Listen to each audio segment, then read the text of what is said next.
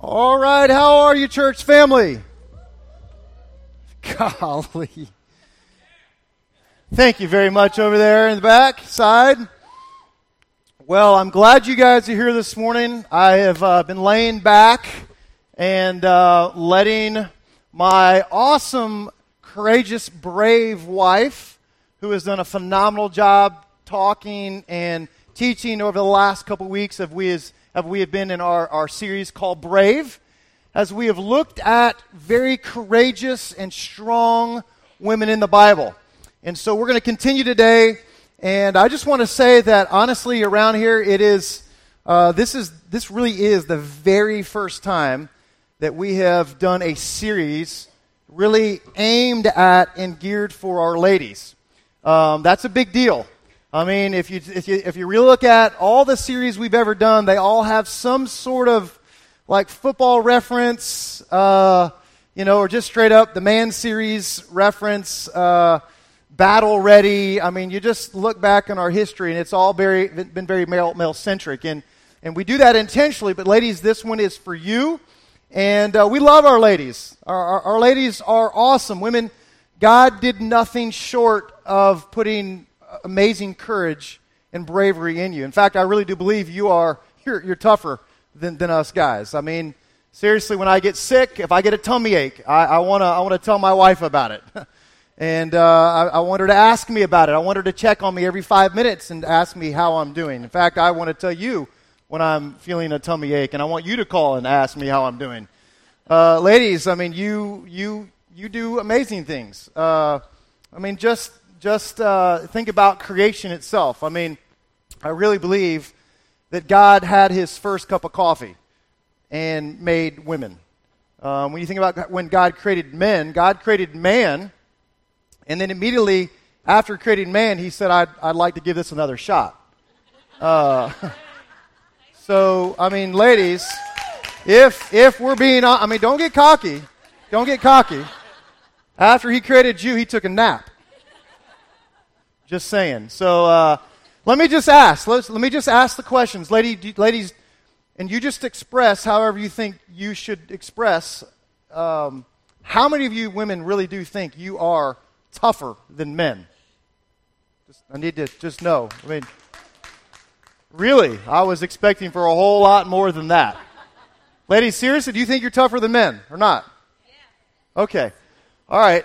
Okay. Well, You are amazing. And God created you, uniquely special. This morning we're going to dive into another woman in the Bible. You may have heard of this woman. Her name is Hannah. And before I get started in introducing you to Hannah, let me just ask God to intervene on our behalf this morning and just open our hearts up, men and women alike, that he would speak to us clearly today. God, we want to take a moment and pause and honor you and your word this morning. God, we want to ask that your Spirit, your Holy Spirit, would have its will, your will, and your way in our hearts. God, would you allow us to be able to hear and see what you would have us understand from your holy, inspired, powerful word of God. God, I pray that every man, woman, and child here today would be inspired by the inner working of God, that we would take spiritual steps towards you, courageous, brave, faith-filled spiritual steps towards you today. In Jesus' name we pray. Amen. All right, so we're going to look at Hannah today. But before we dive into the passage that'll be in 1 Samuel today, looking at Hannah, I want to set up the theme that I want you to see as we walk through her story today. I want you to see this theme. This will be a reoccurring theme all the way through the passage that we talk about in 1 Samuel about Hannah. But this is Paul's words, the Apostle Paul's words, that you're going to see expressed all the way through this. So in 1 Thessalonians 5:16, Paul says this statement, which I think is just engulfed in this very brave woman. Paul says this. Paul says, rejoice always. Rejoice always, Paul says. He says, rejoice always, pray continually, give thanks in all circumstances. And if you need a reason why, if you need like, okay, here's why you should do this, Paul simply just says, for it's God's will. And at first glimpse, I want to say, Paul, this is just absolutely probably the most difficult thing you could ever ask of anybody. How do we rejoice always, pray continually, give thanks in all circumstances? To me, that's just, it's like, I don't know how that can happen. But I want you to see this morning that this is a true mark of someone who is maturing spiritually. This is what bravery looks like. This realistically is really what courageous faith looks like. When you, in the midst of any circumstance, any difficulty, that you can lean on a perfect, sovereign, you can trust him always kind of God, whether it's good or bad. Paul says you can do this. And not only can you do this, God wants to gift us the ability to do this, but it can only ever happen when we really fall back on an unwavering, solid God who we know that works all things, not just some things, but works all things for our good. And I just want to say, in a room this size, with the amount of people we have here this morning, I know there is a boatload of you that have come in this morning, and you've got something heavy in your heart. Something heavy in your heart. And it may be something that you're dealing with physically. Maybe someone around you knows. Maybe someone doesn't know. Maybe it's some serious pain from your past. Maybe it's a struggle you're going through right now. Maybe it's because of the person you're sitting next to. I don't know. But I want to say in a room this size that God works all things for good. He just does. And I want to show you the courage and bravery of a woman this morning who models really what courage looks like through faith, following God by faith. So buckle up. 1 Samuel chapter 1. If you've got your Bible this morning, go ahead and pull your Bible out.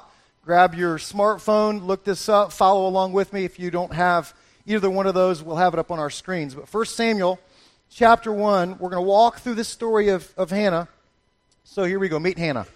There was a certain man named, from Rathaim, a Zuphonite from the hill country of Ephraim, whose name was Elkanah, son of Jerome, son of Elihu, the son of Tohu, the son of Ziphu, or Zuph, an Ephraimite. Really glad that paragraph is over. He had two wives. Dun, dun, dun. He had two wives. One was called Hannah, and the other was called Peninnah. And Peninnah had children. That's not why Peninnah would be the villain in this, but she is by far the villainess in this story. But Peninnah had children, but notice this, it says, but Hannah had none. Now let me just kind of set this up culturally this morning. Hannah was essentially the first wife that Elkanah loved. This was his first wife. He loved her. He married her.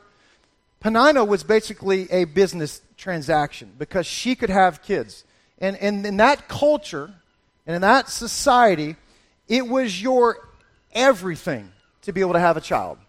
In fact, women felt powerful when they had kids. They weren't going out and becoming CEOs of companies. They weren't going out and fulfilling jobs. Their role, their thing to feel powerful and that I am really worth something was all about them being able to have children. And so Hannah had none, and Peninnah had children. So in verse 3 it says, year after year, this man went up from the town to worship and sacrifice to the Lord Almighty in Shiloh, where Hophni and Phinehas, in my translation, Ferb, the two sons of Eli. Eli is a prophet here. He's sort of the man of the hour, if you will. Eli were priests of the Lord. And whenever the day came when Elkanah, that's the husband, went to sacrifice, he would give portions of meat to his wife Peninnah and also to her sons and daughters. But to Hannah, notice, Hannah he gave a double portion because he loved her. And then notice this. And the Lord had closed her womb. Who closed her womb? Who closed her womb? I just want us to say that out loud. The Lord closed Hannah's womb. See, I want us to really see in this passage today that, and this is a first real glimpse of God being a sovereign God. A God that is a God of the open womb and a God who's a God of the closed womb. It says that God closed her womb. See, what I want us to grasp, it says this in Scripture. It says that God reigns on the just and the unjust. Both good people and bad people have bad things happen. It doesn't take God off the throne when good things are happening or when bad things are happening. God is sovereign, and it says in Scripture that God works all things for good, not just some things. God's not just working good things for good or God things for good or just bad things for good, but God is working everything for good. And when you and I can grasp, as we read this today, if we can grasp that God is working all things to good, that I believe through this, God will gift us with this thing Paul talked about, where we can rejoice always. That we can pray through these things and pray to God and trust God always.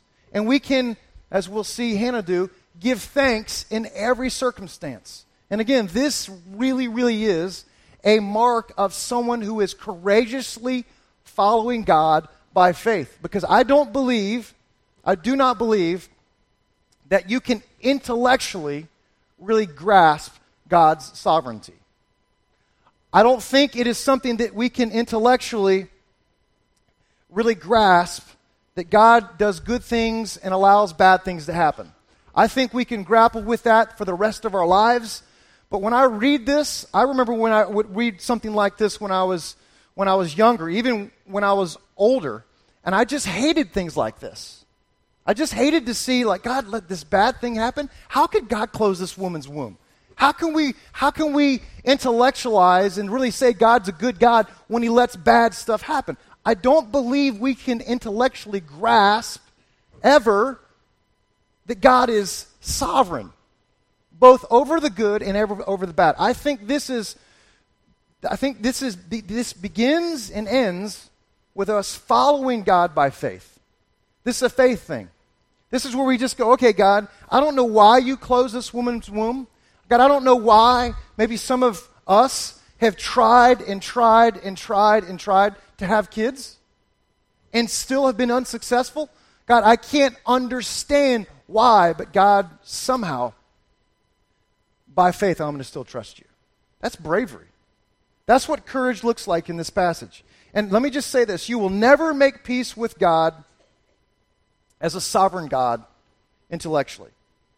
It will always begin and end with faith. Verse 6, because the Lord had closed Hannah's womb, her rival kept provoking her in order to irritate her, as if she didn't have enough struggle all on her own. Here I am. Everybody knows I'm the woman who can't have kids. I must have no worth to anybody because I can't bear a son or a daughter for any lineage legacy's sake. So here you've got this woman named Peninnah. We just think she's evil from the devil. And Peninnah continues to year after year. Verse 7 says, this went on year after year. And whenever Hannah went up to the house of the Lord, her rival provoked her until she wept, until she would not eat. Now, you know how guys like to fix problems. I love this next part of this passage. Yeah, guys, this just epitomizes our stupidity at times. All right, so listen to this. So here's Mr. Fixer. Verse 8. Her husband Elkanah would say to her, this is as she's, as they have gone to the temple, they're in church, and they're in the temple, and she's crying, she's weeping, and her husband would say things to her like, Hannah, why are you weeping? Why don't you eat? Why are you downhearted? And then here's where stupidity comes in. Don't I mean more to you than 10 sons? I mean, just picture, here's this woman, she's She's crying. She's just weeping. Peninnah, you married this stupid woman. She's upset. And he asks this question, don't I mean more to you than 10 sons? She's like, what? Are you serious right now? Like, you want to ask me? No, you don't mean more than anyone right now. You married the woman from hell, right? I mean, this is just, it's hilarious, right? I mean, you don't mean. And he's just like, okay, I can see you need some time. I'm going to go over here. I'm going to back off, right? Mr. Fix-It Man. All right, so in 1 Samuel, verse 10, it says this, and they're in the temple, all right? She's in the temple, and this prophet Eli is nearby. So in verse 10, it says, in her deep anguish, Hannah prayed to the Lord and wept, and was weeping bitterly. I mean, this has gone on year after year after year. She can't have kids. Peninnah just rubs it in her face. She's weeping bitterly. And she makes a vow saying, and it says in Scripture that she stands up, and just sort of broadcasts this to everyone. She says, Lord Almighty, if you will only look on your servant's misery and remember me, and not forget your servant, but would give her a son, then, and this is powerful, then I will give him to the Lord for all the days of his life, and no razor will be used on his head. She's speaking of the Nazirite vow like Samson took, where he wouldn't cut his hair. Other people in Scripture did that. I've noticed some of you kind of Nazirite vow. I know all the guys on the TV series Duck Dynasty must be Nazirites. So we're going to skip down and fast forward a little bit here, but she keeps praying. She goes on and prays for a good period of time. And the Lord eventually grants her a child. So she has a baby. And over a period of time, a few years, she weans this child, and eventually she shows back up and does one of the most bravest things we see in history. Verse 27. I prayed for this child. She shows back up. She shows back up, knocks on Eli's door at the house of God. Eli answers the door. She comes in and she says, I was the one who prayed for this child, and the Lord has granted me what I asked of him. So now I give him to the Lord. She's at his door. She shows up. She's carrying her baby. Bravest act. I mean, this just sounds crazy, right? She's prayed and begged God for this child. And here she is. She's like, and I'm going to give him to you. I promised God, if he would give me a son, I would give him over to the Lord for the rest of his life. So now I give him to the Lord. For his whole life, he will be given over to the Lord. And notice what she does. As soon as she hands him over, what does she do? What does she do? She worships. She worships. I mean, this has got to be one of the boldest acts of faith that we see in the Bible. I mean, we read about guys like Noah, right? And building the ark and, the whole deal. And we see guys like God calling Abraham and go to a place that I will show you. Just start walking, Abe, and you'll figure out how to get there. I'll help you get there. But this woman, she begs for this gift of God. She gets this amazing, beautiful, perfect son, and now she's giving him over to God, and she's going, you know what? God, I love you. This is one of these things in life where we just scratch our heads at somebody's faith.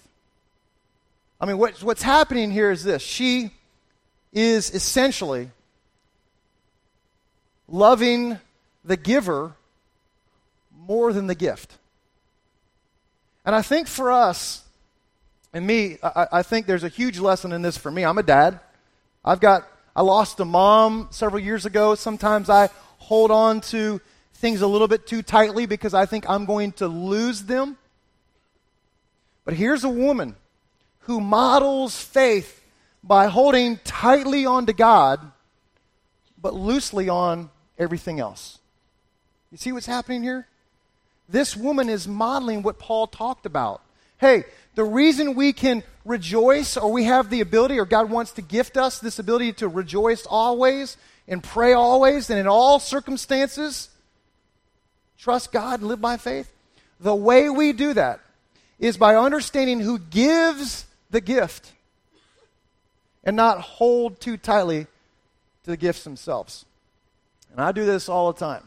I'm in this stage right now. I have a teenager in my house, and she's about to start driving, and she wants to spend the night at friends' houses, and I have kids going all over the place, and there's something inside of me I know it's a fear deal. I know it's a hold on to something too tightly. I know they're gifts of God. I know I need to be trusting in Him and not trusting in me. You know, I know there's some parenting and all that, but essentially, they're all God's. Everything that I have, everything that we have is a gift from God. And either we're going to hold on to them or we're going to hold on to God. And that's really the question. Who or what are we or you holding on to more tightly than we are to God? And so, we got this woman, Hannah, this strong, powerful, brave, godly woman who begs God for a son. She gets her son, and she says, you know what, God? Thank you. And I'm going to hold to what I said. Here he is. You gave him to me, but essentially he's yours. And she gives him back. And then in chapter 2, we see her write this song. And she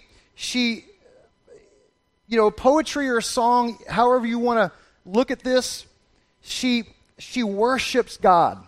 And she gives thanks. And essentially we see her in this song, how she is wrestling through or worshiping God in what she's just done. And notice that as I read to you this poem, this song that she writes, notice how it's not all about her.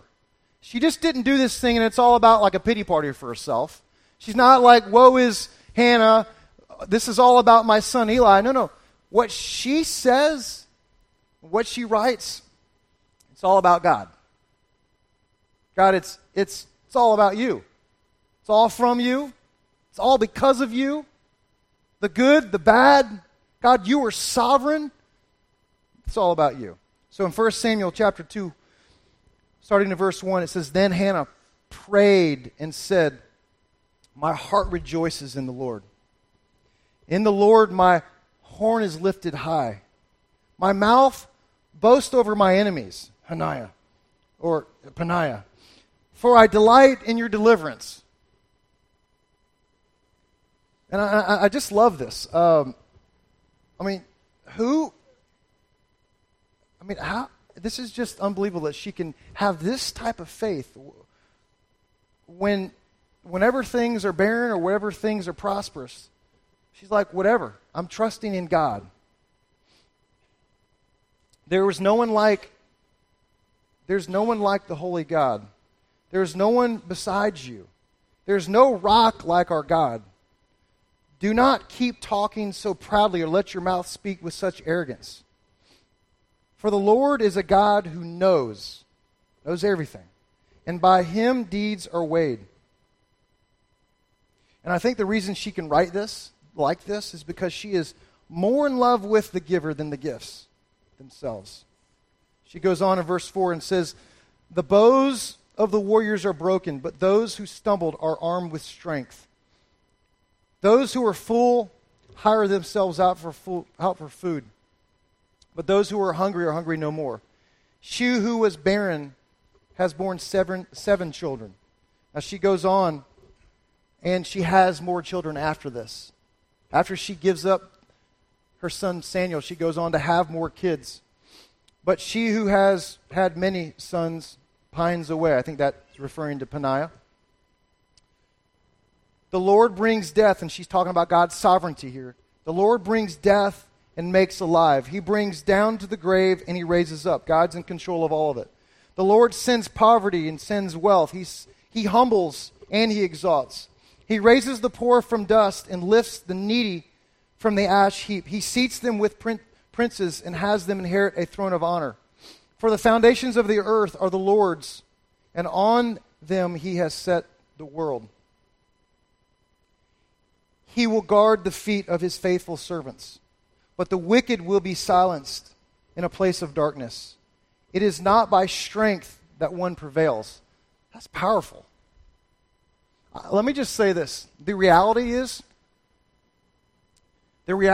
of all of our stories is this. It's not through our strength that any of us are going to prevail.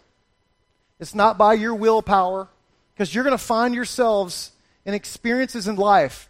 And you guys, I know I'm one of you.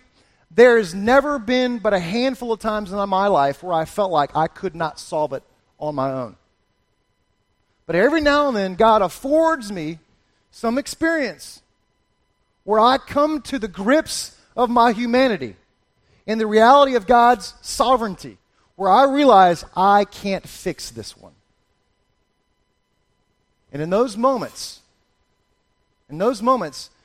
they cause me to remind myself, who am I placing my faith in? Who do I love more? Me? My wife? My kids? See, most of us, we can make an idol out of anything. Hannah had the biggest opportunity to make an idol out of her son. To cling on to him and make him first over God. I've looked over my life, and there has been many, many times I've had to really look at my love for my wife, for my kids, even this church. And I've had to ask myself, do I love God more than this? Because in the end, peace and strength will come not through my strength, but through my weakness and understanding his power. Wonderful scripture. His power is made perfect in my weakness. When we are weak, he gets to be strong. And sometimes God allows us to run out of ourselves so we can grasp how big and powerful and audacious and awesome and sovereign God really is. He is the God of the open womb and the closed womb. He is the God of barrenness and prosperity. Verse 9, he will guard the feet of his faithful servants, but the wicked he will be silenced in the place of darkness. It is not by strength that one prevails. Love that. It is not by strength that one prevails.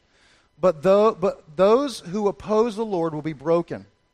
The Most High will thunder from heaven. The Lord will judge the ends of the earth. He will give strength to his king and will exalt the horn of his anointed.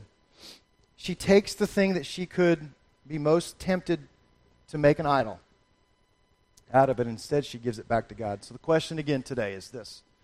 What are the things that you're clinging on to more so than trusting God by faith? We should keep a tight grip on God and a loose grip on everything else. Let's pray. God, I just thank you for the simplicity of this story today, of how you've called us all, God, to a place of worshiping you, a place where we can really find peace and satisfaction, not on your gifts, God, but on you. God, I know that this is a real wrestle that I have.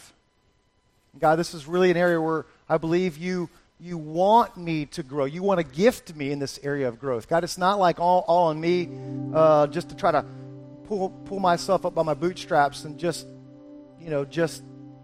will myself, God. But God, I think all of us have to get to a place where we have to really exercise and understand how small we are in comparison to you, God, and how finite our thinking and our abilities are in compared to a holy, perfect, all-powerful, all-knowing, all-good God who works everything out for good.